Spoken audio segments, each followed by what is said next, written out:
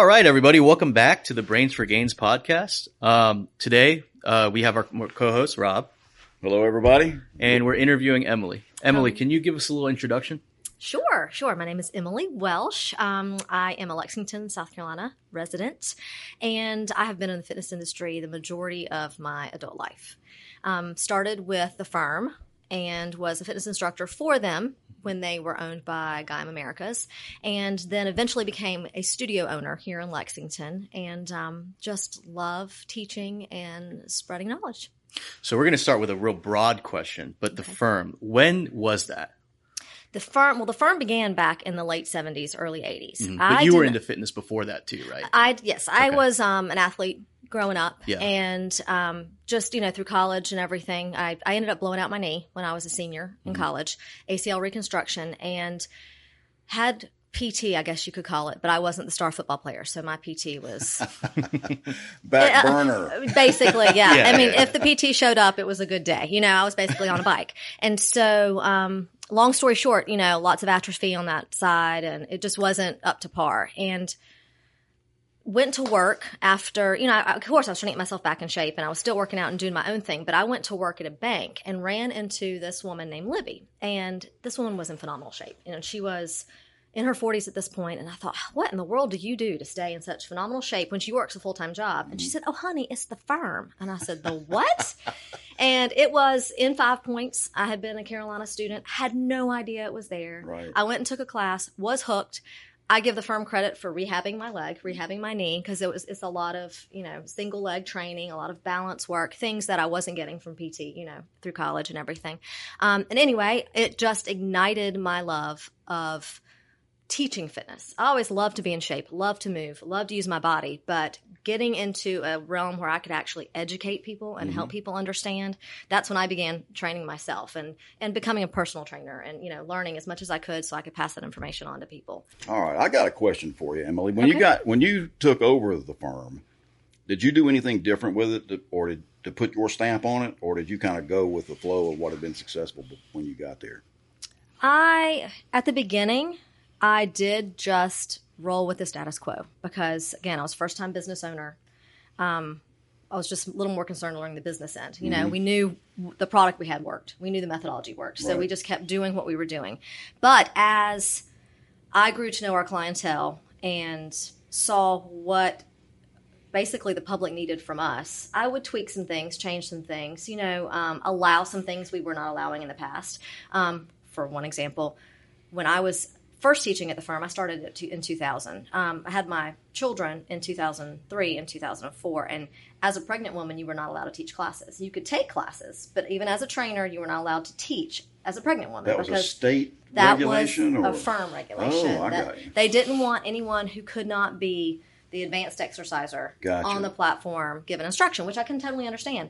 But when I opened it in Lexington, I have women from all ages, shapes, and sizes, pregnant, not pregnant, right after having a baby. And I felt like having a pregnant woman on the platform showing you how to do it correctly, safely, would be a great idea. And they're very capable of explaining to the advanced exercisers who already knows what they're doing to go ahead and move forward with an advanced version. But then they can still continue to safely exercise and give instruction to the folks that need it at that level. And so that's one of the small things I changed. But I felt like it was a really great change because I'd say 5 instructors, maybe 6 instructors in the time that I owned the gym had babies. Oh. While they were teaching for me. And so it was a great opportunity, I think, to share that with. What's crazy about that too, I feel like, is that that's so modern thinking now looking back on it, because looking back on it now, there's so many CrossFit classes dedicated to pregnant women. They talk about the different, they talk about how a pregnant woman would train differently versus somebody who's not, and how their protocol changes for that. I guess my question for you was, you said when you came in, the culture was like that, right? What was the culture like for female athletes then versus now?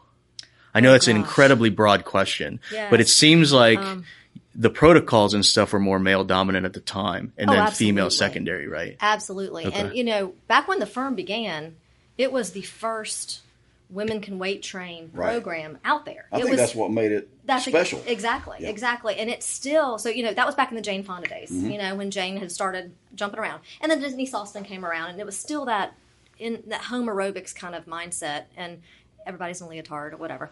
And then, the firm decided, okay, women can do this. Well, the funny thing is, the very first time I took a firm class, probably half the class was in leotards. Yeah. Mm-hmm. And those high-waisted leotards and thongs right. and belts. Little leg what is that going on? I've been with the clean white shoes. Oh, yeah. Just perfectly pearlescent high tops. Yeah. Three Velcro straps. But hey, they were in fantastic shape. But it was a very strange, not I won't say strange environment, but just we were anomalies. Mm-hmm. You work out at the firm? Because that just wasn't normal. Women didn't go and lift weights, and our body shapes were different, right? We had muscles, we had tone, we had sculpted shoulders, know, and we had traps, things that a lot of women don't have and don't use their bodies in the way to achieve, right? And so as 20 some years have passed, CrossFit, even things like Burn Boot Camp and these other smaller franchises have popped in, are saying, yes, women, pick up weights, pick up heavy things, and obviously personal trainers now are coming down the road and saying you should be picking up heavy things all the time. Mm-hmm. So I think it's become more norm for women to, train more like a man. I'm using my quit fingers for that, because that's the way men have always trained. Right. It just wasn't our norm. But I would even go so far as to say not like a man, but just optimal muscle training, right? Yes. Yes, and I mean strength is what's going to carry us into our older age, right? And if you don't have it, obviously you're going to be at risk for all kinds of problems. Yeah, there's tons of statistical research to showcase that the main common thing that hurts the elderly or makes them inactive is the inability to recover from a fall, right? The inability to have that explosive potential to be able to change direction and make sure they don't fall all the way, right? Or if they do fall, at the very least, be able to make sure that the impact mitigation is not as bad by having denser muscles. But exactly. Right? Bone density is huge. Yeah. And just agility, balance, strength. I mean, those are the three main things. It's the I whole think thing. My mindset, as I've gotten older, I mean, I was a cheerleader, so my balance was, I was standing on one hand and one foot, a foot over my head, and I have great balance. Yeah. But it's changed. I'm 45 now, and it's obviously different. Yeah. Very different than it was when I was in my 20s. So it's something I make an effort to train on myself all the time. It's funny you'd mentioned that because we our previous episodes, we went pretty big into how a lot of the training protocols that we have are to specialize first, generalize second, right? So now we're learning more that, balance and all that kind of stuff is super important before you ever specialize into like a weight-based program. So it's funny that you'd mentioned that because we were talking about that earlier too. I mean, it's the basics. Well, and I think the basic mechanics of movement, right? I mean, you wouldn't start throwing weights at people until you know for sure they can squat well without falling backwards, you know, or without having their knees go so far forward they face plant. So yeah, I think balance is huge. Agility, obviously. That's not something that I don't think people really think about as we exercise. But yes, you need to be able to move quickly and right yourself, right yourself with the balance and agility combined. And anyway, I just think that the tsunami board is really exciting because it trains all that at one time. That helps with all of those aspects. But, nice plug. Oh, we are a biased source. I have to let everybody know that this is happening in the tsunami building as well. Just FCC regulations, everybody. But it's funny because I have a friend right now who's getting into being a trainer, and he's finding it incredibly difficult right now because with his clientele, they're all about having less body fat, looking better, but they're not about getting stronger by any means. So would you say that the firm was kind of the deviation from that when it comes to that type of programming at the time? Yes and no. Okay. So I would say it evolved. Yeah. I think back in the 80s and 90s, it was about the way you looked. It was about being very thin. And that's a difference, I think, in mindset in general. Like if you look at women back in the 80s and the 90s, they're much, much thinner overall than they are now. And I think women tend to embrace curves a little bit more, muscularity a little bit more, which is great. So I think that it has evolved throughout the years, but I will say the firm was always about strength and health and fitness over, let's look good in a bikini this summer. Right. And you'll even notice, if you look back through our videos, if anybody ever watches the videos, what we would say in the marketing plugs as we're doing the videos, it changed over the years. The very first ones I ever did, oh, don't you want to look great in that bikini here? The summer's right around the corner. Right. We didn't say that 10 years from after that. We were like, that's not what people need to hear. They need to hear that this is for overall health and fitness and keeping you young for a longer period of time, not getting you in a bikini. Was that progressive or was that like an overnight shift? I think it was progressive. And I think, honestly, it had to do with the fact that we, as the instructors that were always in those videos, matured.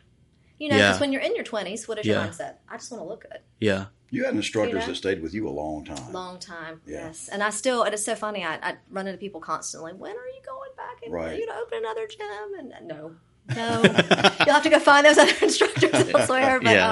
But yeah, I mean, people really miss just the way that we did things, you know, and it was a very safe environment. And, you know, I had a wide variety of shapes, sizes, and levels on the platform. Yeah. So that everybody was fit, but everybody was different ages. I mean, I had 60-year-old women, and then I had 25-year-old women teaching. So, you know, it was and people who were parents and people who were not, and people who worked full-time and people who didn't, and people who had, you know, years and years and years of knowledge, and people who were pretty much brand new to fitness. They'd have been in it for a few years. And so I think that it made it a safe place for all fitness levels, all women to come and feel like, and even men too, feel like that they were getting a solid, safe, and effective program. What's crazy too is that it's currently even still evolving, right? Like, I think we talk about this all the time, but for people who don't train, when they look at people, Hollywood actors playing a specific role, you know, you look at that and you go, they're not built for that to be believable, right? So, for example, for me right now, you know, the recent Tomb Raider movie with Alicia Vikander, she was so cut in that movie to the point where as somebody who does train, I know that's not manageable. You can't walk around at that weight. And if you look at the training protocol she did for that movie, she talks about how she had to basically take a break every like couple minutes to basically have some type of high sugar fruit snack, right? Because she's just so cut up. But then you look at like Natalie Portman now in the new Thor movie, and she's looking just full, you know, like she's looking built. And also it's a walking around weight that looks believable to me. Right. As somebody who trains, I can say that is a powerful, confident person. Oh, yes. You know? Yes. So I feel like it's I think it's kind of interesting because I think you guys created the marketability, but the industry slowly created a narrative around it, right? And I think that's what you mean is that when you first started, you figured out what was marketable because that's how every brand grows, right? But as you keep progressing, there was a narrative behind that. There was a narrative around that you guys were able to commoditize, right? And that's kind of what happened with the firm, Yeah. I agree. I definitely agree. And it is, luckily for us, it was embraced, right? Yeah. And it became, and for all of us. And it was much needed. Let's be real here. Absolutely. Yeah. Absolutely. But I do think that the firm, even if it was happening today, if I still owned the gym and it still would have evolved even more. Like we would have even changed our protocol because, again, things are, like you said, constantly evolving. And, you know, maybe we would have had, so you asked me earlier, like, one of the changes I made. So back when I first started with the firm, there were, I want to say maybe some 20-pound dumbbells in the studio. I can't remember exactly, but not many. And not many women picked them up. And we had these little light bars that were 10 pounds and these little 5-pound plates. And if you put a 5-pound plate on each end of that bar and put it on your shoulders, then you were working hard, you know? And then we get to Lexington studio, and I have 25-pound, 35-pound, 40-pound dumbbells. You know, we've got women who are throwing 235s on their shoulders and doing leg press or, you know, squatting 20 reps at a time. And the thing is, you know, we're not taking breaks in between exercises, so their heart rate is up. So they're very, very conditioned. And so it was one of those things where I think that I pushed for people to evolve, to get more into the heavy lifting aspect and focus on strength. And I think now if we were still open, we probably would even have a separate type of training. Yeah. Because we did do boot camps and things in our iron gym. Right. With equipment that you guys built for me. It was fantastic. But, you know, Another plug again. Yes. They build amazing equipment. Yeah. But, you know, I think at some point I would have taken that and put it into a group fitness format. Yeah. You know, so in a classroom format, because so many women are afraid of gyms, you know, but they're not afraid of classes. Right. And I feel like, you know, strength training is such a huge thing, and people are less and less afraid of it now due to marketing and branding and everything else. Yeah, you know, it became a spectator brand to a lifestyle brand, right? And I think that happened kind of in your generation with bodybuilding. When I first got started in the big box fitness industry, in the early 1980s, like 82, 83, I moved to Atlanta, and I probably didn't have $150 to my name. I just decided I was going to move. And I ended up sleeping in a Waffle House parking lot when I got there. pulled a paper out, started looking for a place to live, found a special for $99, move-in special. So I went over there, filled out the paperwork, got a place to stay. Now I need a job. So I got back in the paper, and there was this, place to hiring fitness-minded people. Uh-huh. So I didn't know anything about American Fitness Centers. They ended up being the biggest fitness facility in Atlanta. Wow. They had 9 locations in all the right spots. These places were just jacked up good. They had all the selectorized equipment you would ever want. They had indoor tracks. They had pools. They had saunas. They had all the sunbed equipment for tanning. They had separate weight room for the lifters. They Muscle Mecca. Yeah, it was. Yeah. And the one that I worked at in the Smyrna area, they just had everything. But we had huge aerobic floors, and when we had, being that we were the attraction in the city as far as health and fitness goes, we had the top of the line instructors, and our aerobic instructors would fill these. I can't remember the square footage, but we'd have 70 people in a class. Oh, wow. Yeah. They were huge. And that's not just for aerobics. It was, just aerobics. Yeah. And that was back in the day of step aerobics, or, just the general run of the mill stuff that you would see on television too. And, leg warmers and all that stuff was right in style. But, it was, that was the main attraction. That's how we sold the memberships to the place was the aerobic attraction. Yeah. And then everything else was a sidebar unless you were a lifter. Then we had that too. Yeah. People kind of forget that the performance-driven lifting is kind of a secondary deal to most gyms. Most gyms make their bottom line by having classes and things like that. I think more than anything, you guys are the animal, the little zoo pen where people come in and see you guys and go, I want to be like that guy. I want to get that big. We did, and you probably did some off campus promotions. We would go to nightclubs. We would go to a nightclub and we'd have tables set up, and we'd have our aerobic instructors, and they would have some kind of choreographed routine, and the DJ would cut the music off. Everybody take a break, get a drink, and our crew would go up there and they would play the selected music, and they would go through a routine. And then people would flock to the tables we were at to find out, what the membership deals are. And rocks. We were like rock stars. Yeah. If I walked to a place, any place in Atlanta that was, widely frequented at the time, and there was 100 people deep in the line to get in, I could walk right to the front. You work at American Fitness Center, come on in. That's just the way it was. We were the king of the hill, and it was, it was a great deal. But there was some arrogance that came along with that too. Of course. So how could you not? You're cutting in front of 100 people. I remember this one guy. I'll never forget him. It's kind of embarrassing because I really feel like a jerk now because I was a jerk. But he was. I'm standing there. I'm rocked up. Wearing the tightest shirt that I could get. Extra schmedium. Oh, it was definitely a schmedium. Schmedium. Yeah. And so I'm standing there, and this guy's talking about his weight, how he works out, what his routine is, and it was kind of a winter time, and it was a little cool in there, and he had a jacket on. I said, "Take your jacket off." He took his jacket off, and he had like a sweater on. I said, "Take that sweater off."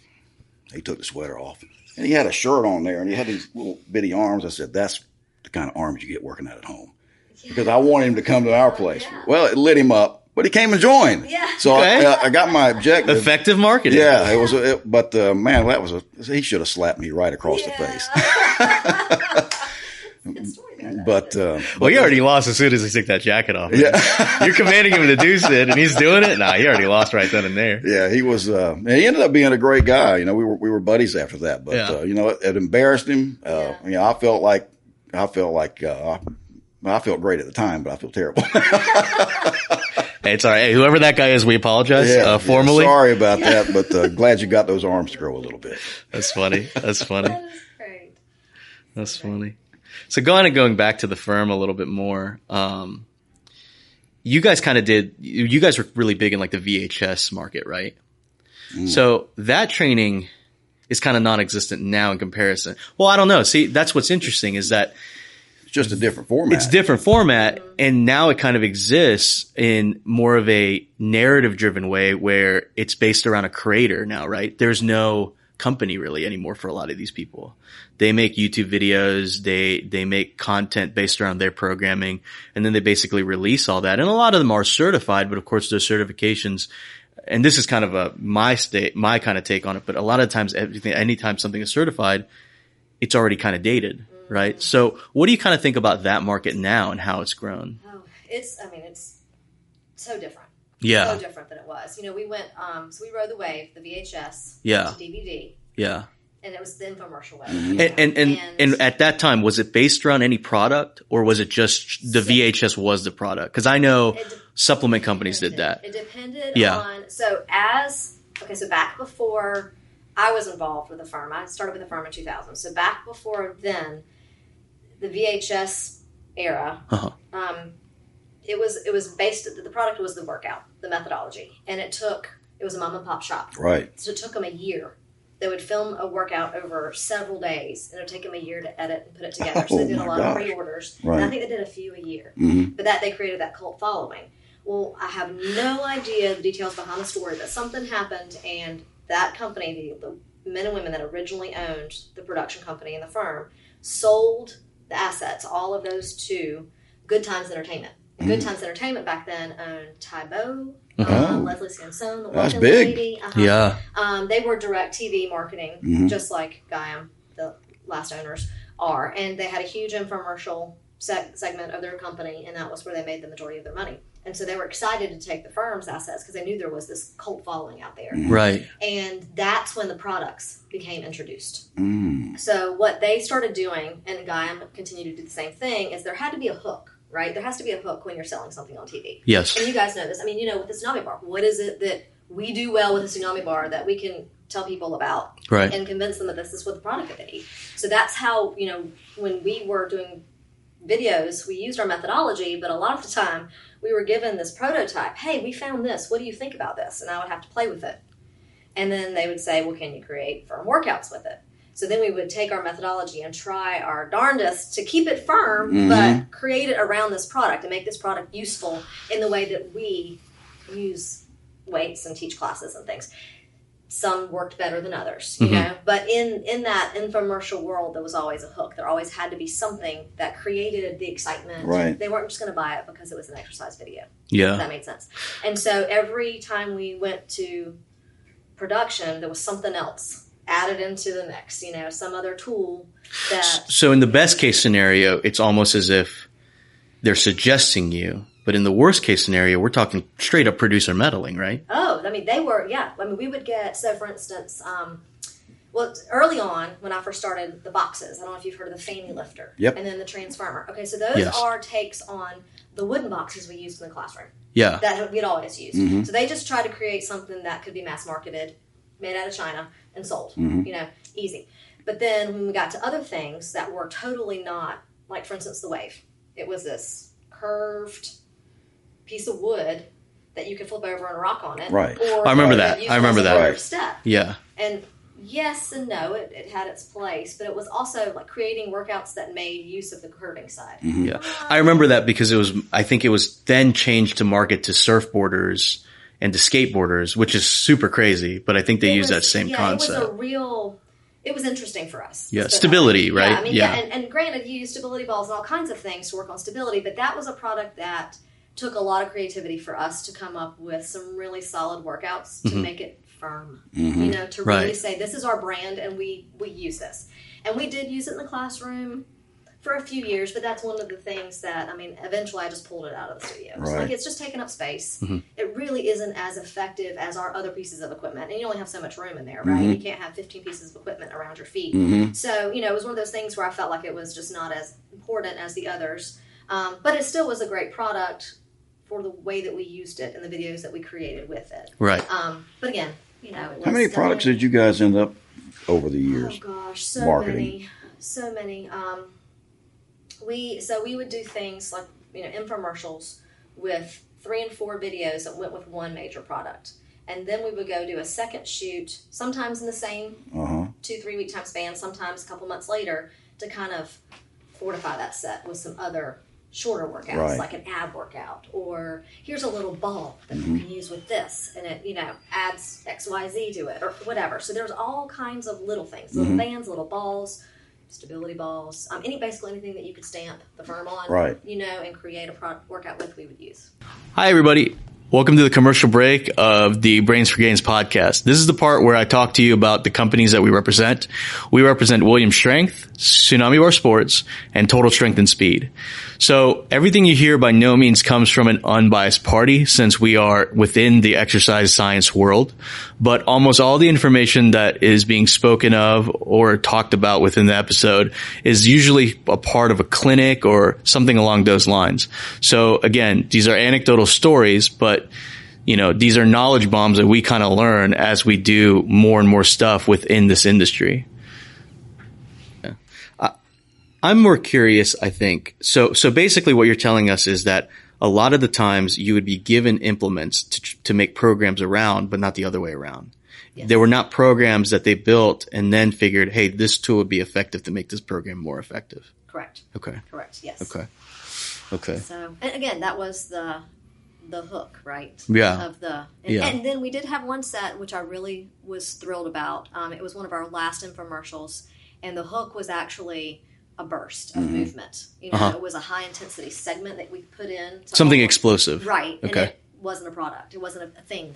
Yeah. It was us moving. And I loved that because it was just dumbbells and us. And that's the way we'd always done it, and I wanted to, and it felt more like the firm than anything else had felt in terms of, our infomercials outside of the very early ones that we did. And I'm assuming at that time there was such a drought or just a burst of all these products and a drought of training protocol that just felt like a refreshing wind that was kind of coming back. It was so great. Yeah. When they decided that was the next way to go, we were thrilled. Was it one of those situations where you guys, because I'm assuming this probably had to have happened, where you guys would come up and say, we're not, at a certain point, we've lost the narrative. Like we are not selling products that help.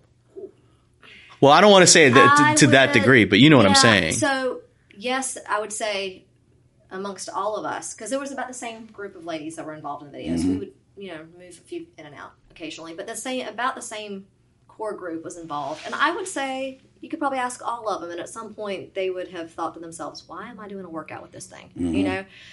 But they also believed in the brand. They also believed Gaiam, our parent company that was marketing this, we signed on the dotted line to do a job that they asked us to do. Here's a contract, we're paying you to do XYZ. So they're going to do it to the best of their ability, whether they felt like that product was exactly what the firm was about or not. But I honestly, truly believe that everything we put out to make it the best firm workout we could with the products that we had. Gotcha. So I don't think we sacrificed our methodology.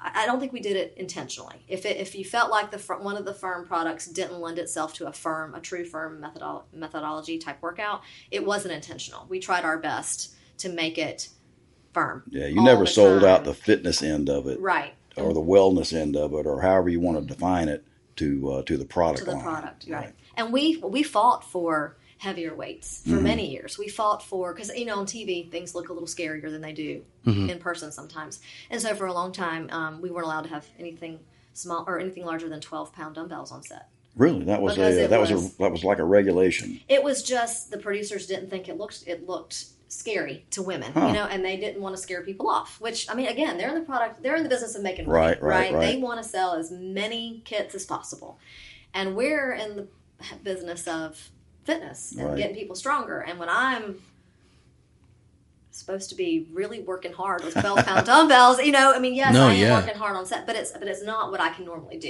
and I can't say that I'm an advanced exerciser going really heavy with these 12-pound dumbbells for bench press. If you're there, right, to sell the image of strength and they ask you to deload, that's already crazy, right? Well, keep in mind too, for years, between takes, they would blow dry us off because they didn't want us sweating.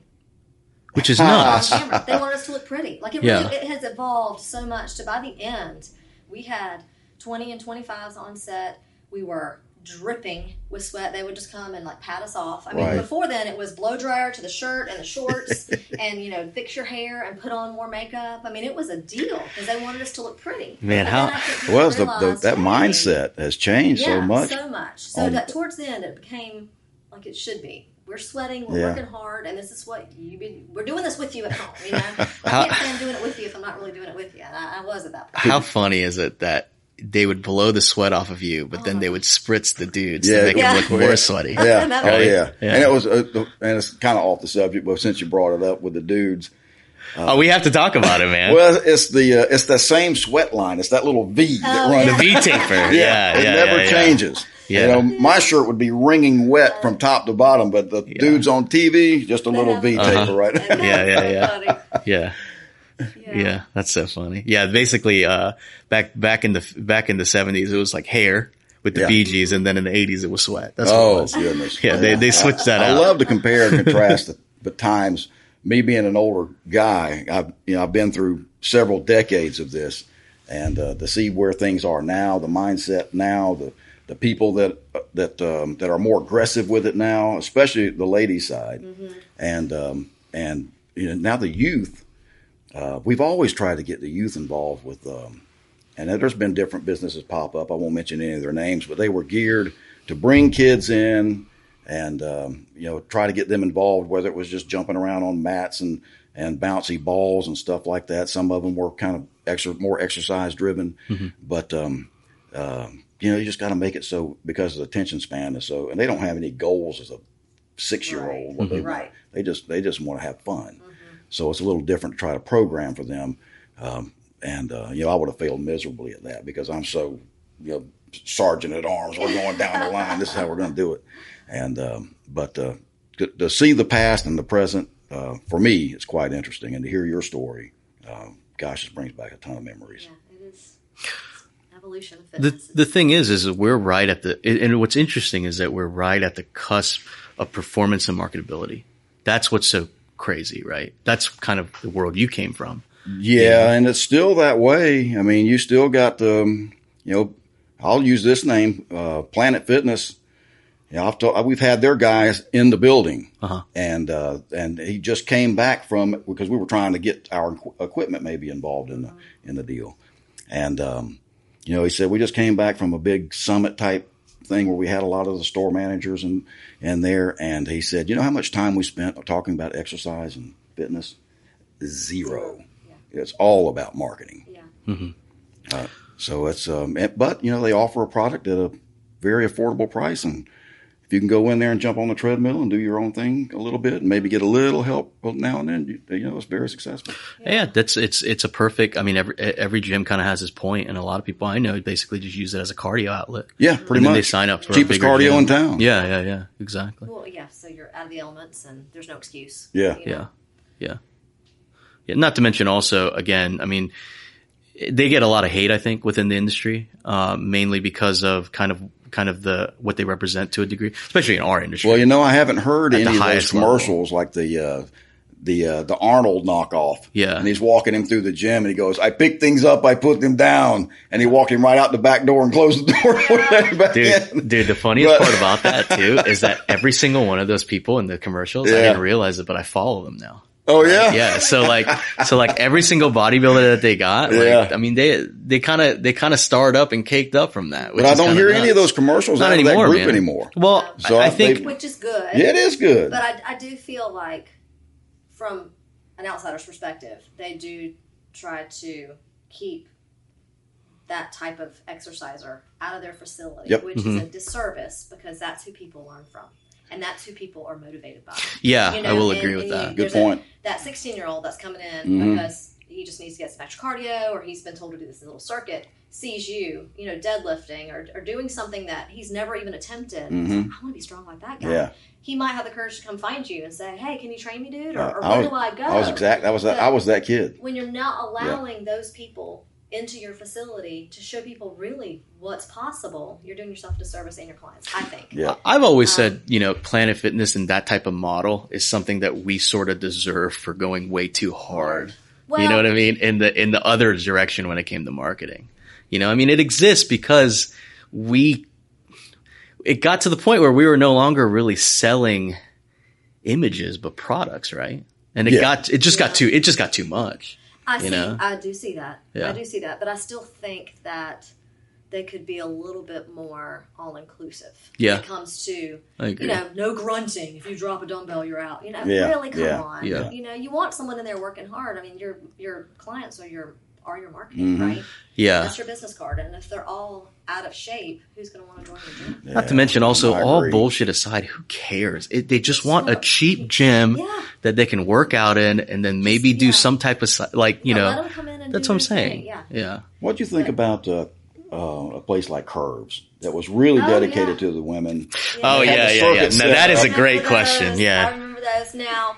Okay, so, back when I had the firm and I was with the firm before I owned the studio, I would not have been my cup of tea. Right. I was a little arrogant. Yeah. That we know more and do more. And, that is not enough for us. You're not getting a workout, and yes, that was terrible. That was terrible of me to think, because now that I'm older, that catered more to probably women my age. Yeah. Or women that were very sedentary, that were a little bit younger. And looking back, that was a terrible thing for me to think, because that's what got those women up and moving, And I did and do think that if there's something for you out there that gets you off the couch and gets you using your body and your muscles, that is freaking fantastic. Yeah. So I should not have had that in my mind, that it wasn't good enough, because I still felt like what we did was like the epitome. You're the best. We should be doing. But back in those days, I just remember thinking, they should just come here. They're just wasting our money. Yeah. Just come here. But, maybe they couldn't have handled what we did. Probably. Maybe we a bit too intimidating for them. So it was that place that got them involved, got them moving, and that's wonderful. And obviously I'm pretty young, but more than ever, what I'm starting to learn from the industry a little bit is that it's all compounding, right? So a lot of the testimony that I hear from the elite lifters, whether they're male or female, it's always something small that gets them in. Right. I'm talking like Melissa Peacock, right? It was just soccer and then a little bit of athletics and CrossFit that got her in, right? And it's like, if that wasn't there for her, we wouldn't have one of the strongest women in the world. No, she's and she's a world record holder. She set it last year at the Clash in Hilton Head when we were there. Yeah. So it's crazy because, and again, what I love too, social media has its downsides, but looking through all the testimonies and stories of what got these people into the game, right? What got them into the sport and what made them titans in this industry. It's kind of cool. And again, just going back to what you said, a lot of the times I feel like we do a disservice by specializing too early when they're not super mobile, when they're not able to, have full depth or full range of motion. And then you put weight on that and it's just not the way to start, So it does more harm than good a lot of the time. Yeah. So whatever it takes, that's always been my credo, is that no matter how many differences you have with me, whether it's social, political, anything, if I can kind of relate on you, at least from that level of training, then I'm going to train with you at the very least and then open that door up. That's kind of funny. I've had tons of workout partners over the years, and I don't think I know what any of these guys voted, how they voted. That's not a conversation you have when you're working. Didn't make any difference. Yeah. Yeah. That's funny how now you get canceled for, you can't even. Oh, yeah, of course. It's funny because in my past life, my gym partner was a woman, but it was awesome in a degree too, because you're going to laugh at this, but there's so many guys that train to look good, but this person trained to just be stronger. There was no other minutia there. Now, of course, she wanted bigger legs. She wanted a bigger ass, that kind of stuff, 100%. But when it came to actually performing, I think it was good for me to have that, because it was such a different protocol than doing just an arm day with the guys and stuff like that. It just kind of gave me a new perspective. Now, you've trained a long time. And you've had like Andrew, you train with Andrew a lot. Yeah. Do you find, if you think back on that you trained harder because you were with a female than you do with your male partners? Because you weren't gonna, because of the ego, side of it. Do you? Yeah. Oh, 100%. Yeah. With Andrew, when I you can miss a deadlift and go, I'll get it next week. When I listen. With Andrew, when I give up a set, I'm like, that's a master level being like, I'm going to take it a little bit easier on this one, but like, no, yeah, 100%. And of course, at that time, I was not as strong as I am now. Right. So there was that degree as well, but not, it's not, maybe that was there, but the reality is that she was like a CrossFit certified trainer who's been doing this for years. So there wasn't too much shame for her just absolutely destroying me in HIIT workouts and stuff like that. I was getting ready to ask because she's just another level. Whoop your ass in, dude. Anything high intensity, she smoked me. Anything. The only thing I could beat her in is bench, and that's just bare bone. Like you have to. Like that's just the guy workout. You lose your card. Basically, she beat me in almost everything that she wasn't injured in, which is so funny because CrossFit, right? Yeah. But anything that she wasn't injured in at that time, yeah, she probably smoked me in. And I can say that. I can say that and look directly in the camera, and I'll feel a little bit of shame, but not too much shame. Emily, did you train with many guys? Any like male weightlifting partners that you might have had back in the day? Is there even like a difference in your mind? I mean, my husband's really the only fella I've trained with. When I was doing those shows, I don't know if you know that. I did some fitness. Like television shows? No, NPC. Oh, no. Oh, wait. I did know that. In fact, I remember seeing some pictures of you. Yeah. What is that? NPC, just competitions. Bodybuilding. Okay. Yeah, shows. And I did 3 fitness. Oh, and yeah, I got talked into doing bikini. I'm not a bikini girl, and that was not fun. But anyway, I loved training for the fitness because that's my jam. I want to lift heavy, and I take that back. I love the first 2 I did because the third one I did, I was told by my trainer, no. You need to do something different. So, but the first 2, I had the best time because I was training with John, my husband, and he loves to lift heavy. And it was, lots of heavy deadlifts, heavy bench, lots of pull-ups with weight, built and weight around the waist. I mean, just as heavy as I could go. And my goal was, that's badass. Can I do more? Chins with a weighted belt? I did. I was talking about, I would rock out like 12 to 15 at a time. Oh my gosh. So then John was like, you need some weight. And so he would throw a belt on me, 10 to 15 Good pounds for him. From it. And I loved it. I loved it. I was so strong, the strongest I've ever been. And even though I didn't look the part like I needed to, I wasn't as lean as I needed to be. And I had much bigger quads, and I wasn't, symmetrical as I should have been in certain places because I was training myself. I felt the best I have ever felt. Right. And knowing, like the confidence, knowing that you're that strong. That's huge. Oh, yeah. That's the biggest part. Yeah. And to me, granted, I had to look a certain way on stage, and that was cool to get that lean and feel good that way. But even when I had to go backwards, I wasn't freaking out about it because I was still so strong. Yeah. And I was eating more food than I've ever eaten in my life. So you're never hungry. You slept like a rock, right? Because you worked so hard. And I don't know, I loved that time in my life because that was the strongest I've ever been, and I had the most fun working out. Oh, you were just straight up beast. In your firm career that you started doing those shows? Oh, gosh, I did that in 2015. So I was owner of the gym. I was crazy. I was owner of the gym. I would probably teach once a day, sometimes twice a day. And when we taught classes at the firm, we actually did the class with the students. We didn't just walk around and, So I was getting in an hour of weight training and or cardio or a combination of the two almost every day. And then I would go and do my strength workouts in the Iron Gym with John in the afternoons and evenings. So, I mean, I was, and I had 2 kids and, it was like at the craziest peak of life. Your classes had to be hitting you with questions all the time as your body changed. Gosh. They were like, what are you doing? I mean, because I got shredded real fast. Right. But also, no alcohol. Right. No nastiness, no sugar, no processed foods. But then they would see me like stuff my face constantly. I mean, I'm eating chicken constantly. Yeah. I'm eating rice and sweet potatoes and, Yeah. And so I kept telling him it's food and exercise because I can't take fat burners or I might have a protein shake occasionally, but I'm not a supplement person. Right. I'm not either. And I couldn't take any fat burners because they make me real jittery and crazy. Yeah. So when it came to like really dialing in, I had to eat asparagus as a diuretic because I couldn't take anything that would really, burn the fat off the top other than cardio and that, and so people are like, what are you doing? I was like, I'm just eating my weight in food and working out like a crazy person, as you can see. So I think that was a little motivating for some women, so they could see that, okay, you don't have to do any drugs or some kind of crazy supplements. Or starve yourself, right? That's really what they're seeing, absolutely. Right? Yeah. I mean, you can't starve yourself. No. You can't work in the gym and work well if you're not eating.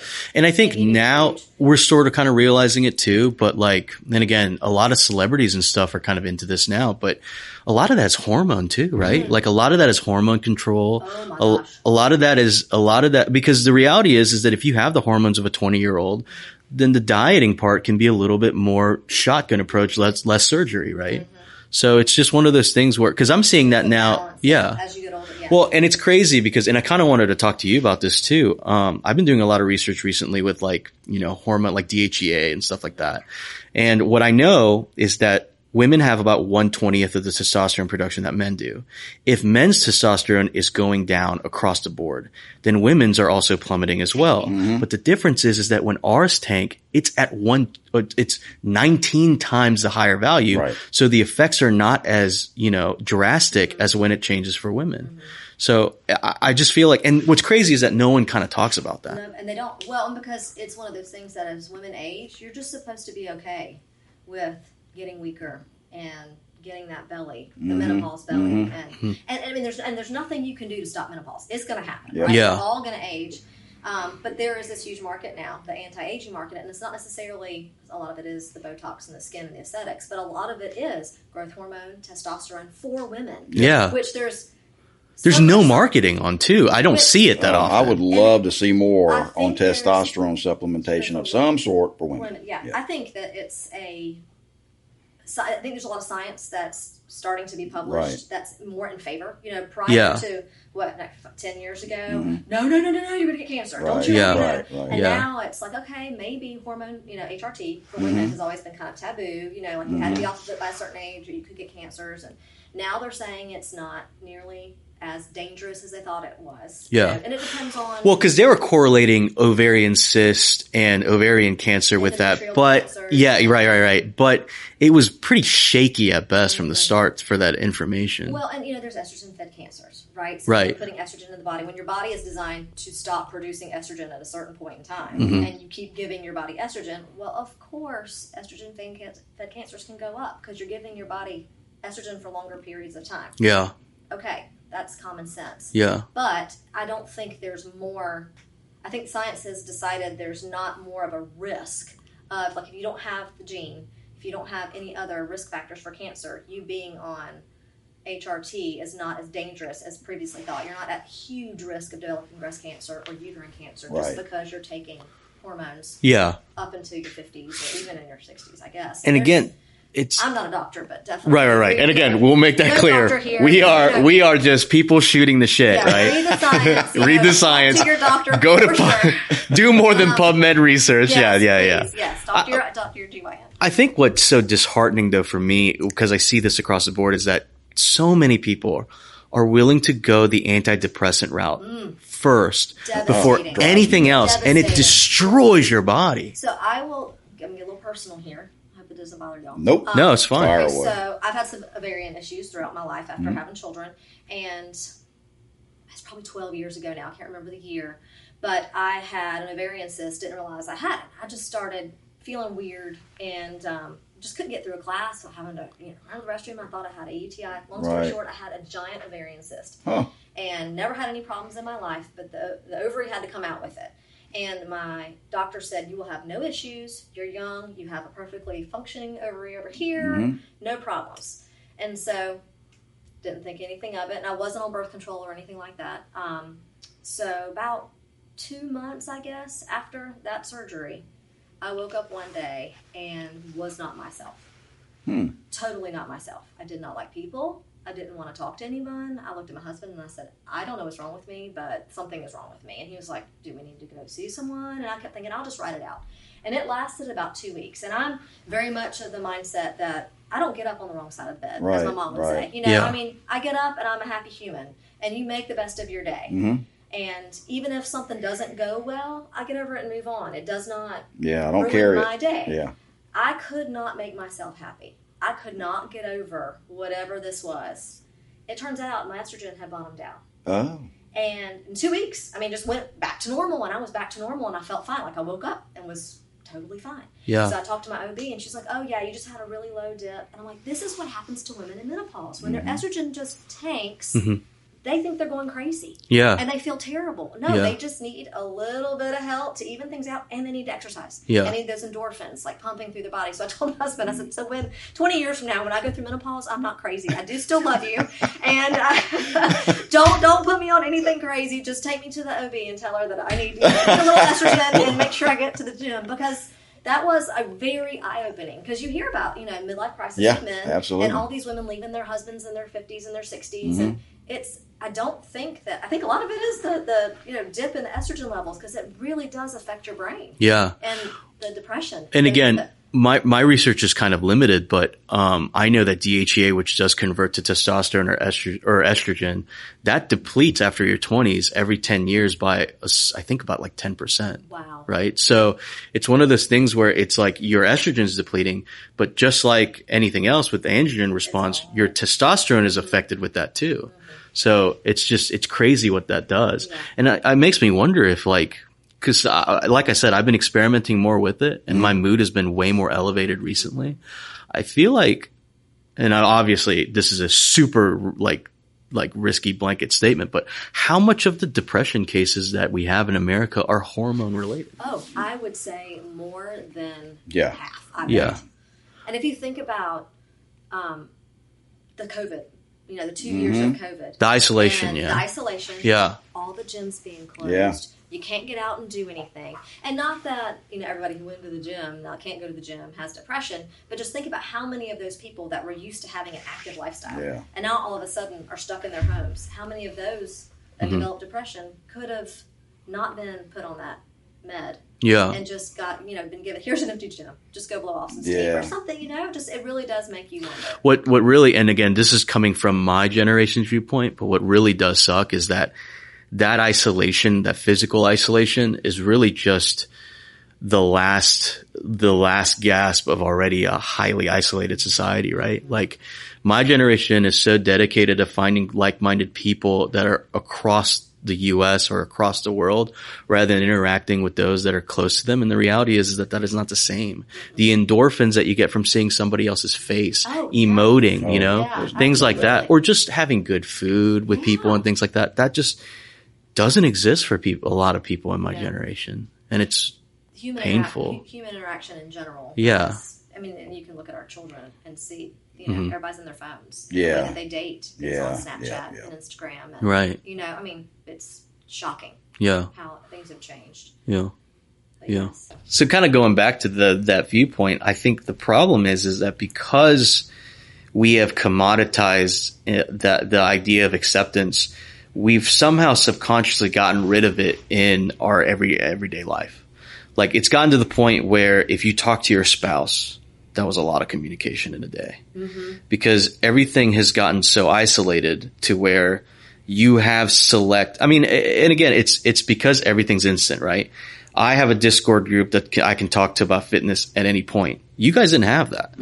Like, I could literally just go in there and type in any question or any conversation piece that I want to start, and you guys just didn't have that. So it's like, if I want that instant gratification, I have it there. I don't have to parse through. And again, why is the politics angle of it so dangerous right now? Because you're in a group of like-minded people already. So all it does is reinforce your observer's bias, right? Well, that's at every single field. Yeah. That's not only in politics, that's in science, that's in sports, that's in religion, that's in everything. Where can you find non-biased information? Or where can you find information that actually actively creates good conversation, critical thinking, right? Absolutely. It's just gone, right? It truly is. Yeah. And that's what makes it so difficult. Like, right now, if I decided to go, and again, it's funny because we're in this industry, but if I said, hey, my deadlift feels a little bit off, like, what do you guys think I should do? I'll get hit with 4 videos I've already seen. Right. Right? Because we all see it all. Right. There's already a bias there to think that is the way to go. And of course, in something like that, it's correct, but you put that in a political lens and you see how dangerous that gets. Oh, yeah. Absolutely. Yeah. So I think that's really what it is. I think a lot of people need instant social gratification because everything else is instant. So why wouldn't that also be instant? Right. Well, on the social end of it, I didn't grow up, I guess it was a neighborhood. I mean, it was a street. There were houses up and down the street, but it wasn't subdivisions. It's just people built in an area. Mm-hmm. And there was I guess it was a park. It had a baseball field and then just a bunch of open ground after that. The kids from the area, we met, and this is, anywhere from teenagers down to where I was at, like 7 years old, 8 years old. We all met over there, as long as we weren't in school, every day. Mm-hmm. And we played. Mm-hmm. We played baseball, we played football, we played basketball, we played sneak up on the girls that were hanging out over there in the corner. We did everything. Yeah. We did everything we could, but that was our social network. Right. Mm-hmm. And then we went to school. You had your friends at school. Now I'm not in high schools and middle schools these days, so I don't know how they react. But I guess it seems like everywhere I see them, they're on the phone, they're face down on the phone all the time. I don't know how the communication is between these kids anymore. So the moment they leave the classroom, they pull it out and check it. Right. Because they have to have some snaps. Right. Yeah. Right. My kids are on Snapchat. Oh yeah. They call it, she snapped me. Okay. Well, the good news is that that's not necessarily dead, right? Because like with me, I'm a guy that I grew up in that generation. We would just meet on game lobbies, but we would all play with each other, mm-hmm. and we all knew each other in real life. So we'd still have conversation. We'd shoot the shit bullshit all the fucking time, mm-hmm. do all that. Right. Mm-hmm. So that's not necessarily dead. The problem is when you go a little bit outside of that. Yeah. That's where everything else is commoditized and curated. And the most dangerous part is that group of our guys talking on a video game or whatever, mm-hmm. there's control there because it's just based off of us.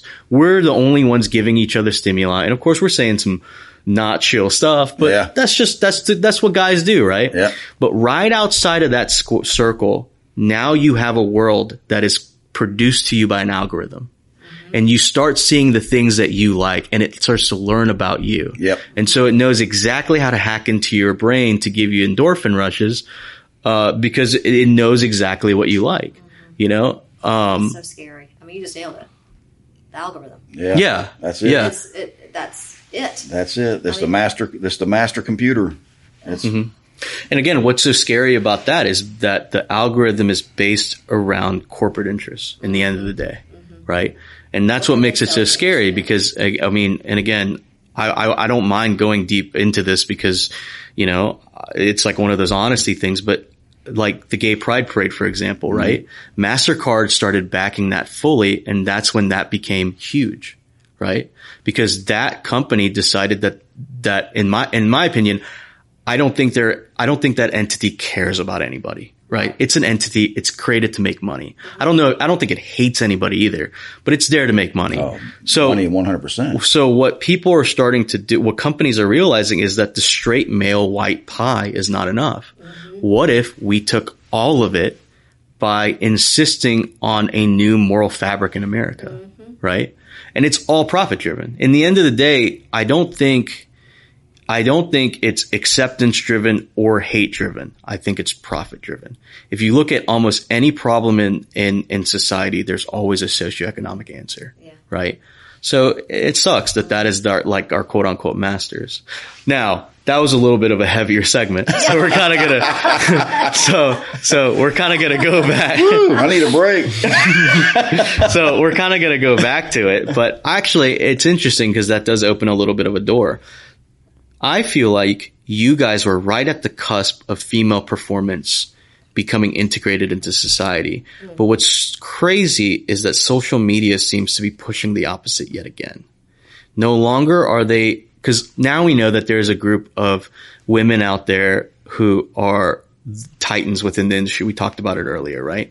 But more than ever now, there's more ass and titty models and things like that now than ever there was before, mm-hmm. right? Mm-hmm. So it's almost like a digression into the 80s marketing yet again. You take the Kardashians. Right. That's what it is. Oh, man, yeah. You take this ideal figure, whatever that is. Mm-hmm. Marketing has said this is the ideal figure. Mm-hmm. So now it's about going and getting butt implants right. or injections. But what's crazy is that they'll never admit that. It is all work, exercise, eating right, all that stuff. Not the lipo and the, Not even, my thing is that Kardashians had some work on the hind end. Oh, never. Newsflash. Yeah. But, the sad thing, though, is so for my girls, for example, they're 17 and 18. And I do feel like, so far, we have created an environment at our house that, it's not about looking good all the time. I mean, granted, you do want to stay fit, but it's about health. And you eat a certain way because you want to be healthy, not because I'm saying you can't have cake, but you can't have cake for 3 meals a day. Right. You need to pair that with some broccoli and something else. But there's a way that we live so that it builds up our children. It makes them feel like, okay, the way I look here is not the sole meaning of me. This doesn't define what I am. And I feel like most high schoolers, because, I don't say it's not strictly because of the Kardashians, but that mindset has been pushed on them from the time that they were 10, like about when they hit puberty, up through high school. They know nothing else. And if you look at the high school level girls' Instagram and the way that they pose and the things that they wear, it blows my mind because they know more about how to be sexy and how to be alluring than we ever did at that age. And they don't even understand what sexuality is, honestly. No. You don't know that until you're an adult and you've experienced sex in the way that it should be with your spouse or whomever. But in my opinion, they don't understand sexuality yet. They know how to market it because it's been shoved down their throats from the time that they got their first phone. And they're just mocking what they see, and they don't understand what they have no idea. Yeah, really. Right. And I'm thankful that my girls so far haven't put those pictures out there. They haven't done that, but it's hard to combat that. I mean, all your friends are. Everything is posed, and it's everywhere. TikTok, Snapchat. When they do the snaps. Instagram, you just name it, it's out there. What's crazy to me too is that and again, we talked about this earlier with Hollywood, right? As a trainer, as somebody who trains probably on a journeyman level, not even an advanced level like me, right? You look at something like the Kardashians and those proportions don't make sense. Right. No. You can't have an ass like that with legs that thin. No. And it's just one of those things where it's so obvious to us, but it's how does the world not understand that, right? Yeah, no. And I guess that's performance. I came up through the kind of the classic era of bodybuilding, and the women's side, there wasn't swimsuit and fitness and the other divisions. It was Rachel McClish and some of those girls that had fabulous bodies that were muscular, not overly muscular, but now some of them have become like brutes. I mean, they got mass monsters. Oh, they are huge. But you can't blame that on them because that's what the market deemed important. Oh, no doubt. The evolution, though, now, like bikini, fitness, physique, bodybuilding. What used to be fitness is now bikini. Yeah, and these girls, it's shifted. and bikini used to be tits and ass. Right. It used to be you have a tiny waist and big boobs and a flat stomach and long legs because that's what you're supposed to be, a bikini model. Right. But now you're fitness, and then fitness is now physique or even bigger. I mean, these are large women. Yeah, they're no longer. Yeah, and it's the symmetry. Which is beautiful. Yeah, because I came, like I said, I came from that classic era, and I look at shoulder width to hip width to what kind of sweeps you have in your quads and your hamstrings. And if that ass is bulged out so far that I can put a drink on it, that to me that doesn't fit a symmetrical style that seems to be super acceptable today and desired. Yeah. To where I don't know. It's almost a deformation of what the physical body was supposed to look like. Well, and I think I might be good. I might not should say this, but I can't help. Say it. So we have the bodybuilding, you went on that end, but then we also have obesity. Right. And somehow we have got into this, we praise this, that they're comfortable being 600 pounds or 400 pounds. Oh, yeah. And so... Yeah, I knew we were going to have to get into this conversation sooner or later. So you just mentioned, having the big butt, it doesn't fit the aesthetic or the symmetry. You're saying there's both extremes. There's both extremes, and then there's this. Okay, love your curves. You're given a genetic makeup, right? And you can only do so much with it. Yeah. Right. You can't. I mean, I will never look like Kate Bosworth or or a Kardashian. I mean, there's certain things you cannot do to your body, and so when you do have curves in certain places, all you can do is what I tell my kids, you can just make your body as strong as it can possibly be. Work with it. As there you go. But to try to create something that's not normal is where I guess I'm going with this. Like the bodybuilding, to create something that's so out of place and make that normal. That's what we've done with obesity. This is out of place. This is not healthy. This is not. Yes, we should love these people and create space for these people and give them places to go to get healthier and not shame them in any way. But at the same time, they have to understand that this is not normal and healthy. We should not aim for this. So I'm going to be kind of the woke, the woke devil's advocate here. But just like how we talked about how CrossFit kind of became a thing because it was necessary within the market, I don't necessarily blame that movement on the people. The problem is that for the longest time, everybody has a specific naturalized size. True. And there was only one that was accepted within Hollywood. There was one, maybe two. And I do agree with you there. Yeah. I do agree with you there. So it is really one of those things where what we have to understand is that figure is what you kind of start at. And then the weight gain or weight loss is where you're at. Cause I know plenty of women who wear a bigger pant size that look amazing. Right. That look completely just breathtaking, but that's because that's the size that they started at and they had no representation. So this is the market that sort of started. Yeah. I hear you. Yes. But what I'm saying is we idolize my 600-pound life, like these TV shows that are like, I am this way and I love it. And that show with the bariatric doctor that. Yeah. Is that the My 600 The Biggest Loser? I don't know, the one where they go get surgery and they can't even move and they're put on a bed. And, yeah. And like that is my 600-pound life. Whatever. Yeah. Oh, and the one, the girl, there's a girl and she's, I don't know. It's just something. I just feel like we as a society have gone like to too far extremes. We've missed out on health and wellness. It's not, it's about either the way you look, Kardashian-wise, making your body look abnormal in some shape or form, or we're saying, you know what? Don't give a fuck. Just eat. Just get fat. Yeah. Everybody loves you anyway. Right. And that's not healthy. That is not the mindset that we want our children to have. That's not the mindset that, adults should have. Heart disease follows.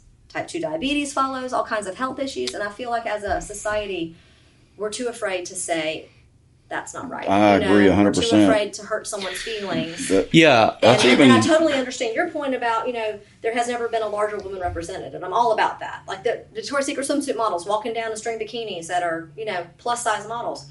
Awesome. But hopefully they exercise some. And hopefully they're trying to stay healthy and they're not glorifying the fact that they're 150 pounds overweight. And just to solidify my position, I think the problem isn't necessarily marketing, although that is a big part of it. I think the issue is that health and wellness is not really health and wellness, right? When you break it down, the problem is that how do you define health, right? Is it longevity? Is it value of life? You know what I'm saying? Absence of disease. Absence of disease is a great one. And those people will not be absent of disease. And I agree with you. One human that. I think the difficulty is that we are just recently now surmising that it's not about fitting a specific figure. It's about being the most optimal you could be. Absolutely. And I think that conversation has never been had until very recently. And that's kind of why all this other stuff has started. Because the reality is that the complete opposite of that also exists. And we have to talk about that, right? Mm-hmm. People who are so skinny, people who are so low in weight that they are anemic, that they are iron deficient, that they have bone marrow or bone disease, things like that. So I think both of those are symptoms of the system that we have. Mm-hmm. Now, just to the next part, you said that you think that has to be corrected, right? Or at the very least brought up. That conversation needs to be talked about. I think absolutely. Yeah. I think that we're at a place where, like for instance, I heard from a friend whose husband's a doctor, there's 500-pound patients about to be vented in the hospital because of COVID. And he wasn't allowed to say your obesity is the problem because that's fat shaming. No, that is a problem. That is this is a... And that's in the medical field. It's everywhere, But you're not allowed to say that. We're supposed to embrace the fact that you are 150, 200, 300 pounds overweight and just love your curves. No. Love your curves only goes so far. This is not healthy. Right. And as health and wellness people, we need to be open to having these people come into our facilities or training these people and get more, knowledge and specialized training on training these people because they can't move like we normally would move. Yeah. But we also need to teach them that you don't have to be this way. You don't, granted, there probably is some genetic predisposition to them being much heavier, but there is a way to be healthier. And as a society, we cannot talk about it because it's shaming, and that's not the case. Why would you tell someone, don't smoke those cigarettes, it's going to give you lung cancer? Mm-hmm. That's not shaming. That's telling them that they're going to get sick. So don't keep 200 pounds of extra body weight on you. Yeah. It's not shaming. That's going to make you sick. Yeah. Heart disease. What's so difficult, I think, about that conversation too, is that our approach to fat loss is a little bit, I think it's a little bit archaic in a lot of ways too. But I think the most difficult part is that, and I talked about this a lot with you, but like, for example, when I look at my culture, my people's culture, right? We have a food culture, right? We have a food culture based around tradition. Mm-hmm. Okay. So for example, Koreans, they have a ton of sodium in their diet. So that's kind of a negative, but the general like health and wellness when it comes to having a healthier gut microbiome and stuff like that, that's enforced by our history. Mm-hmm. With America, that's gone. Yeah. That's completely gone. Right. So now all the foods are high there's no way you can't really get high, like processed foods if you decide to go out today, right? Yeah. So it's like, and again, I completely I agree 100% with your viewpoint. It is a giant problem within the industry that seems to only be getting worse to a degree. But at the same time, it's like so difficult to be in that position and to kind of to crawl back from that area to come back when nothing in our society supports it. Right. You know what I mean? And I totally Our work schedule doesn't support it. Our food culture doesn't support it. Our geography doesn't even support it. So what do we do? All these memes going around about COVID, and COVID and 1,000 other things. But the past 2 years, the government, started pushing vaccines down your throat. Right. It did nothing to talk about get outside and walk, eat well, get up and move, walk up and down your stairs if you can't get outside. Yeah. But do something to increase your health and wellness rather than relying on a drug. And that's, again, part of marketing. If you look at TV, all you see 100%. Is drugs. If I don't feel well, I'll take this drug, and this drug has a side effect, so I'll take another drug, and then I'll take another drug for that drug, and then you got polypharmacy before you know it, and you're on 15 different meds, and you can't get off. And then it just adds more weight gain, and it's really sad, but I don't know anyone that's going to be able to change it other than like the health and wellness industry. We're going to have to be the ones that step up and say, no more saying that this is good, that you look good, that we're supporting you. No, you need to get your butt in the gym with us and let us help you learn to be healthy. No, I agree. We're an accepting group. I've never declined to try to help somebody. If they honestly came to me and said, wow, I need to lose some weight or I need to have better cardiovascular. I got tired walking to my mailbox. What can I do? Right. I'll help you. Yeah. That's what we're here for. That's what we do. Yeah. And we're just getting away from it. Just like Emily said, we want to be so accepting because we can't hurt anybody's feelings. I don't care if it's with weight loss or because you're a terrible athlete, but we got to play everybody on the team. Right. Or in education, I don't care if you don't go to half your classes and you don't turn in any work. We can't keep you back a grade because you didn't do anything. Mm-hmm. We got to keep you going. And just to go back on your point about us having to be the ones, or at least the health and wellness having to be the ones to kind of make that change. I want the audience to really focus with me on this one, but we just had a global pandemic and no one's talking about healthcare. Not a soul. Think about that for a second. That would be like if you as a patient had cancer in 99% of your body and the doctor said, we don't need to talk about treatment of the cancer, right? Like literally we've had more reason now than to talk about like having better healthcare, and that conversation isn't even coming up. Well, it always bothers me that when you have a astronomical problem and the people pounding the problem are also the ones trying to sell you the cure or the solution. Yeah. There's a problem there. Money goes right back to your previous point. Yeah. There's always a socioeconomic reason, right? Yeah. And the sad thing is, I think the majority of our healthcare industries are owned by the pharmaceutical companies. I mean, they're They're making money off the drugs that are being sold, and if no one's sick, no one's using the drugs, so keep everyone sick. Right. Yeah. It really did kind of. I mean, I understand to a point of how they wanted to, because they didn't know anything about this COVID thing. Really, it was all brand new. Even though they came out with all the answers, they still tried to shut places down to keep contact at a minimum. But when you do the best you can at a health and fitness facility to make sure things are sanitized, make sure people have as safe a place as they can possibly come to, you just don't want to turn people away from movement and exercise and some kind of antidepressant. Oh my God! I know. We just talked about. Drives me nuts. Yeah. Well, what's crazy is that again, and this is by no means a solution, but within my culture when I was a kid, I remember I grew up with my aunt. Because my mom had to work, and so I grew up with my aunt and her husband. He would wake up in the morning, he would turn on the TV, and what would be there but a government-sponsored calisthenic routine, right? That you would do every morning. You would stretch every morning, get the blood flow going, and then you go to work, How about right? that? I'm not saying that Korea is a bastion of health. It's not. Salesmen die from alcoholism and overeating red meat at like 55 all the time. Yeah.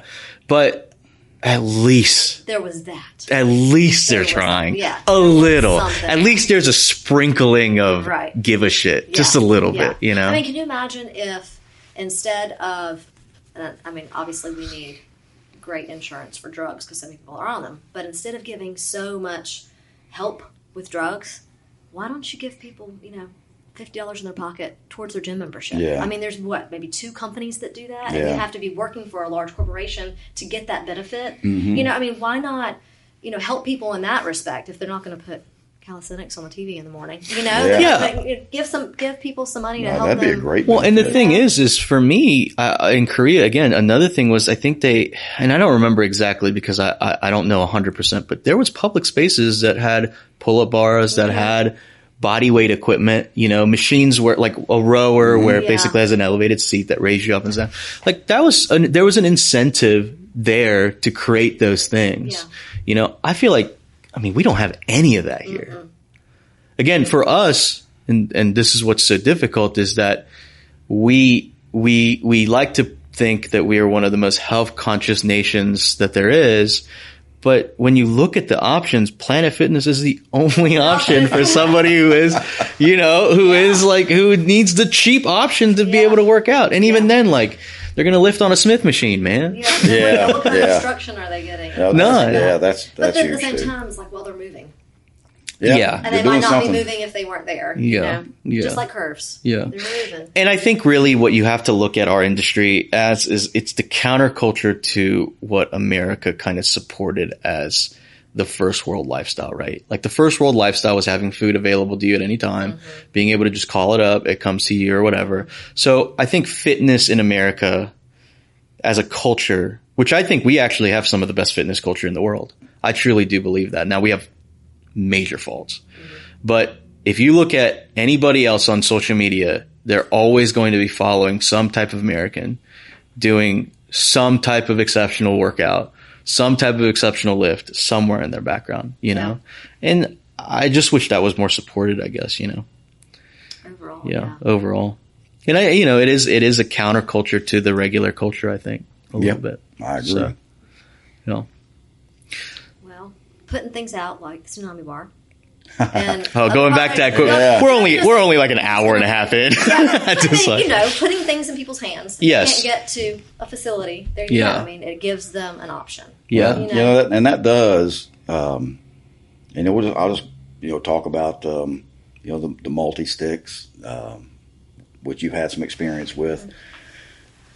This doesn't get much simpler than something like that. Mm-hmm. Just to get some movement, to have something that can work against your body to a degree, not to where it's overly bearing, but it forces you to put some muscular activity into it to generate some force or some speed or some range of motion that can get blood flow to the extremities, elevate your heart rate, and you can do it for a short amount of time, and you can get a benefit. Mm-hmm.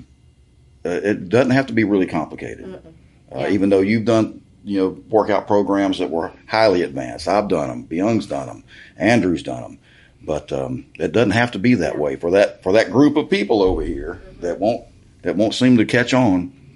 It doesn't take a lot. It just takes a little motivation. Yeah, and I think a lot of that stops people too, right? A lot of people, I think, look at a gym and go, well, if I can't have a power rack, why even work out? Right. And the reality is that that's a defeatist viewpoint. They're looking for an excuse. Yeah. Oh, absolutely. Yeah. You can make anything work for you if you're with it. Well, and it's funny because we talked about this, but when I started, I didn't have any equipment. When I started, the equipment market was you either bought bullshit for $500, right, or you bought the greatest equipment you could buy for like $6,000. Right. Yeah. Right. There was no in between market like it is now. Yeah. And there was no home gyms really Right. like it is now. Right. You have to do plyometrics, body weight stuff, man. Use stairs. Water bottle, some curl bars, some towels, I went through man. that period. I mean, I've had the greatest equipment around me, and I've had periods of time when I didn't have much. I had, I do push-ups on a floor. Yeah. I would do, some kind of resistance inside of a door frame. And I went out and bought, I don't know if anybody would remember this, Corey Everson. I remember that name. Oh, she had a little step, and I went and got it. Yeah. So I would do things. That was my aerobic work in a little small space. Getting up and down on a step. Yeah. And, and I ate well.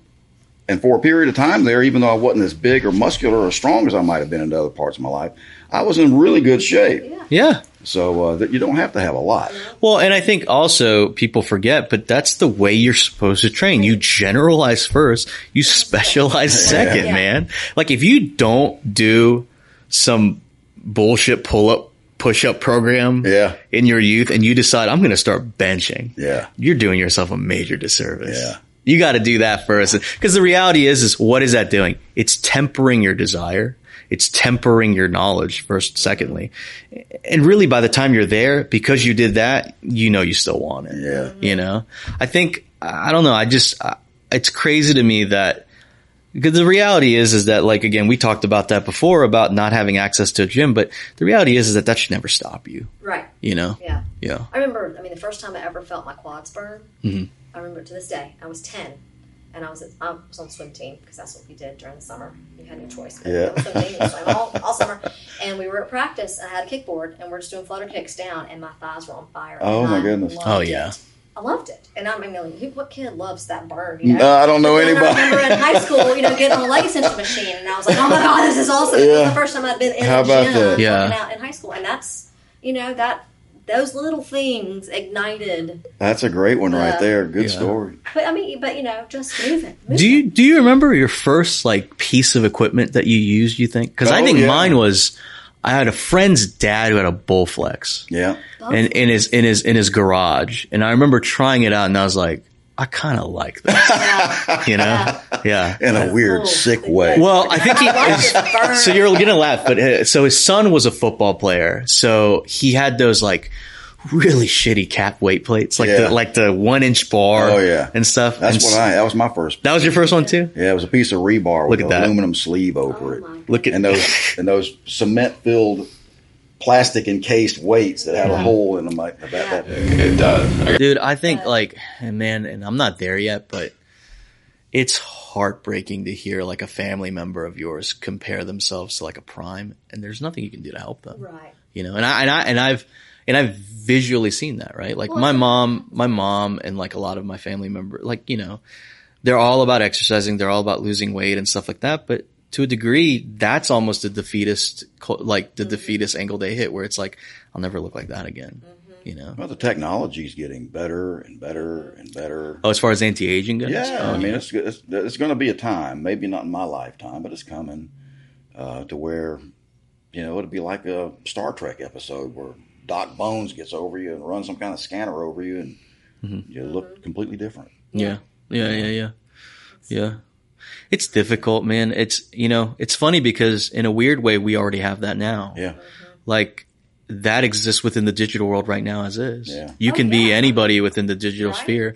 But the question is that helping these people? No. No. But then it's kind of what motivates them or not motivates them to do something about it. Yeah. Because they can create what they want through a digital platform. The filters. Yeah. You know, you think about of course, putting on their pictures. Yeah. Everyone's afraid to look like themselves. Yeah. You have to etch out any imperfection because we are a perfectionist society, and you have to look as young and as tight as possible. I used to joke that because I'm a multimedia guy, right? So I used to joke that being able to use like Photoshop was legitimately as close to learning magic in our like everyday world as you could. And now everybody has access to it to a degree, and it's only going to get more and more seamless and more smarter. High school girls use it.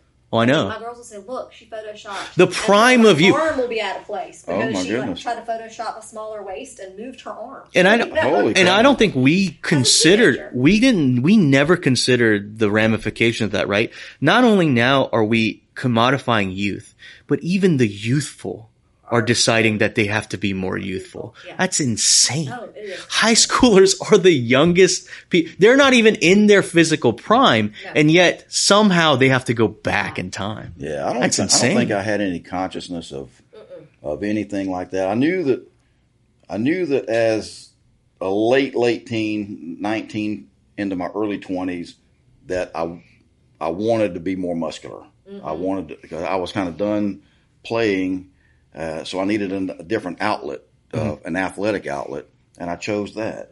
And we didn't have digital information back then, so it was a muscle and fantasy magazine, muscle and fitness, I guess, but muscle and fantasy. You're not far off though. No, but that's what we went by. So I just wanted to look like some of those guys. And then to your point earlier, I got in that gym. And I was motivated by everybody that was better than me. So, I went in there and my goal that day was to whip somebody's ass on something. A lot of times I failed in the beginning, but I kept chopping that wood. And, at some point I climbed that ladder to where then I was the target for the newer people coming in. But back to another point you made, I was welcome to help them out. So it was good. I want you to strive to come get me. Let's go get it. What's so scary to me now is that I don't know if people realize this or not, but there's a whole digital economy based around powerlifting, based around strength, based around bodybuilding, based around all that. And what's crazy to me is that what they're trying to do is replicate that, the camaraderie that exists in a gym, but they're forgetting that requires a gym. And so they're destroying those and just kind of building that now. Now, good side is that there is technically that same level of camaraderie. Well, not same level, but that spark of that camaraderie online. Now you don't have to go to a gym. You can work out from home and compete against other people that are online. Yep. The issue though is that you guys did shit outside of the gym. Oh, right after we were done, it was to the Hojo's or someplace that had a buffet. Well, you create relationships. That's what I'm saying. That's what our society is missing. People don't create relationships anymore, and it's really sad because that's the joy of life, right? That's the highs and the lows we were talking about earlier. 100%. Where the endorphins come from. And life is about people around you, and those people make or break your life, really. You know, you surround yourself with people you want to be with. Your circle. If you don't make relationships, then what do you have? And you know what the scariest part about it is that corporations understand to a degree that that's the one thing they can't produce, right? Because they'll do these things where it's like, come to Chase Bank, you can have a coffee and talk to these people, and people hate it, right? It's like they try so hard to come up with ways to commodify it, but it's just not possible, to a degree. Yeah. It's just, I think it's sad. It's very sad. Going back to your talk earlier about playing outside, and that I think is when you learn how to have interpersonal relationships with people. Dispute resolution, which was a fight. Our children didn't do that. Do you have kids? No. No, okay. No. So, my girls, they danced and played and stuff when they were little, but they were like on the cusp of that generation now where they do nothing but sit on their phones. Yeah. And so they are on their phones a lot, but they also had a lot of outside activities. But we talked on the phone in middle school occasionally because that was the cool thing to do. But we were with people all the time. All the time. And these kids these days, and adults too, aren't with people. And they didn't learn how to make those relationships. They didn't learn how to have any sort of how to work it out. Yeah. You know, which is why we have these crazy. Yeah. Well, and again, no one can have a conversation about opposing views. It's crazy because it seems like it's not a big deal, but when you look at the fact that like the majority of domestic terrorist attacks are now based around people who are isolated 20-something-year-old white men, right? You gotta understand that there is something there that we are failing. Yeah. You know what I mean? Because creating sociopaths by alienation. Yeah, we are. Yeah. And again, with women, I still think that there is a ton of system catches almost that kind of make that not a thing, because there's a community, whether online or offline, for you guys that have that. But for men, it's like we're on another level of isolation now to a degree, you know? Well, and society too. So, and you probably feel this, when working out or the gym business is your business, it's easy to work it in, right? Because it's what we do for a living. Yeah. But like my husband, he's in the banking industry. He works in an office all day. So he has to make a conscious decision to put his clothes in his car and hit Brick House at a certain time so he can get home for dinner at a certain time. You know what I mean? It's I know. Not, and so for most men who are still the breadwinners of the family, who normally don't work in a gym setting, I mean, it's that much harder. And women too, who are full-time outside of the gym setting.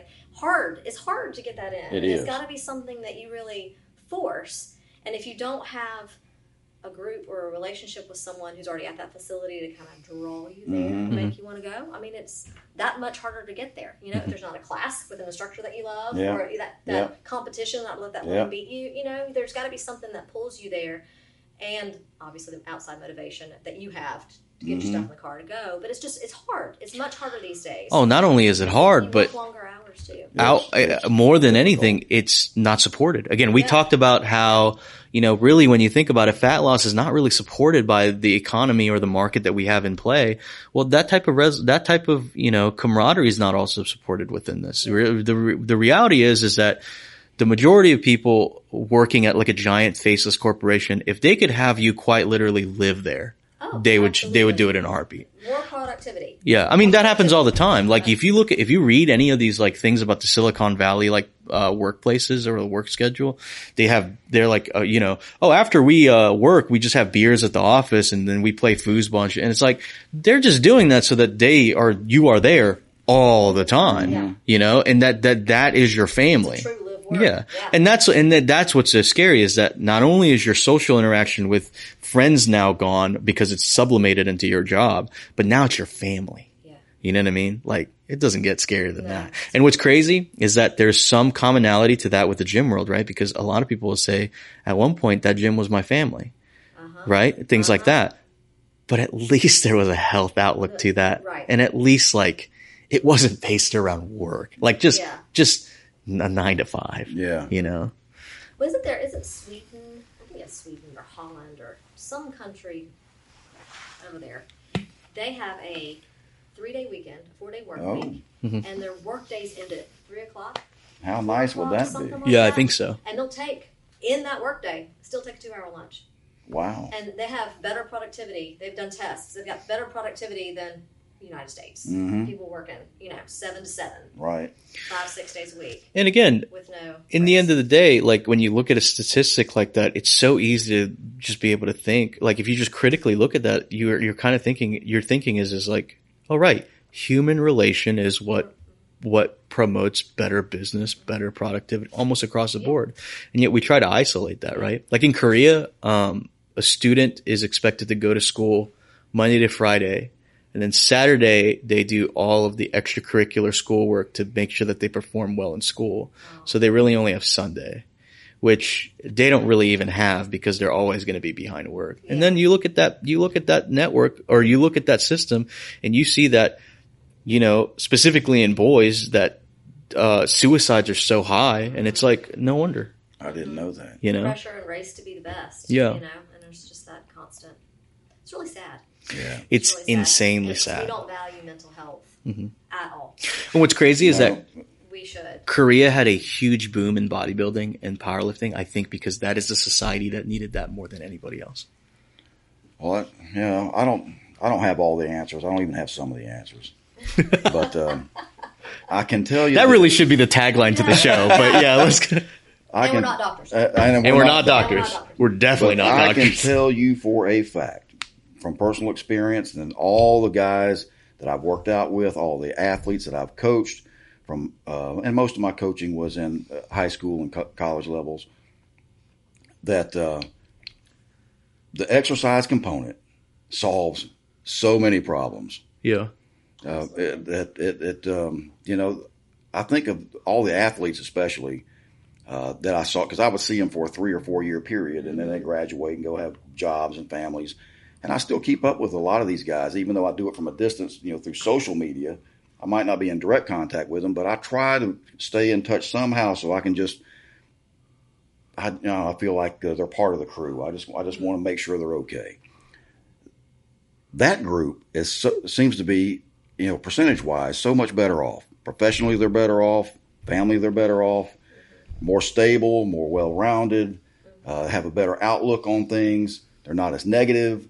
There's just so many things that they have that seem to be in line with all of the people that, it's not all of them. There's plenty of Debbie Downers in the exercise world. But overall, if I compare it to other segments of life, they're not in the streets rioting, burning cities down. These people have a better perspective on trying to advance themselves financially, morally, physically, and they do a much better job of it. And the foundation starts in the gym. Yeah. It just does. Even to go further into that, more than ever now, talent agencies and recruiting offices will look at athletes before they look at sales majors and things like that. Absolutely. Because those things can be taught from a book, but that camaraderie, that life lived in experiences, the ability to lead, the ability to have the humility to understand that your team failed as a group, things like that, that's not taught in our school. Right. So they decide to go, and that's why, and I've said this before, when Chad Coy was here, I was talking about this, about how it really does feel like the athletic department when it comes to schools is the only place where people are having more lived experiences than a textbook-based experience, And so, it's crazy, but again, and the reality is that athletics shouldn't be the one to carry that weight. It really should be recess. It should be free time. It should be, the ability to hang out with your friends in a neighborhood or do some type of, sport, some team building exercise or something. But it's the only thing left. It's the only cornerstone left of human experience that doesn't come from straight out of a textbook. Yeah. So, let's be real. Most of the classes now are PowerPoint slides. Yeah. Yeah. So I'm so out of touch on the academic side or how things are conducted in school anymore. It's very virtual. Is it? It's very virtual. And my girls have, different experiences, but my Lizzie has been in school and doing some virtual and a lot of what she does in both realms. It's strictly from a computer. And granted, there's a teacher there. There's someone to help if needed, but it's not like it was when we were growing up where, you might get that, what was that contraption that put the image on the... that overhead projector? They was right on it. Dude, you right on that. Yeah. And that was, that was that was pretty cool technology back when we were... Oh, dude, I had an overhead projector too. That was in it. The teacher was in the classroom. She's leaning over your desk. Yeah. She was, meandering through, and that just doesn't happen, I don't think. No, anymore. Not anymore. And on the teacher note, it's not their fault. Right. No, it's not. They have been given more than they can do in a day, and they've done all they can do. Yeah. So, and they're given, way too many students to... Yeah. And not to mention way too little pay, and there's a lot of issues. Y'all know I was a teacher before I owned a gym. I didn't know that. Yes, I have an education degree. Yeah. I was a music head. So. Now, Emily, we could definitely have you back because I feel like we need to get into more conversation with the firm and all that stuff. So we'll have you back again as a guest. But any final thoughts you wanted to talk about before we close out on this episode? We've talked a lot. Oh yeah. If anything, what I wanted this to be was a shotgun approach to the topics that we can delve more into in the future. Yeah. Okay. Yeah. Well, the way we the way we do things, we're completely unscripted. We don't. We come in here with a sheet of punch points. We just let it flow. And when we first got in here, I really thought, we'll probably talk a lot about. Yeah, I did not expect to go in the directions we went. Yeah. So we still have all that still on the table. So we definitely got to have you back. Okay. Yeah. Well, I'm game. Yeah. Y'all are. So okay, perfect. Perfect. And that's the Brains for Gains podcast signing off. Signing off. Yeah.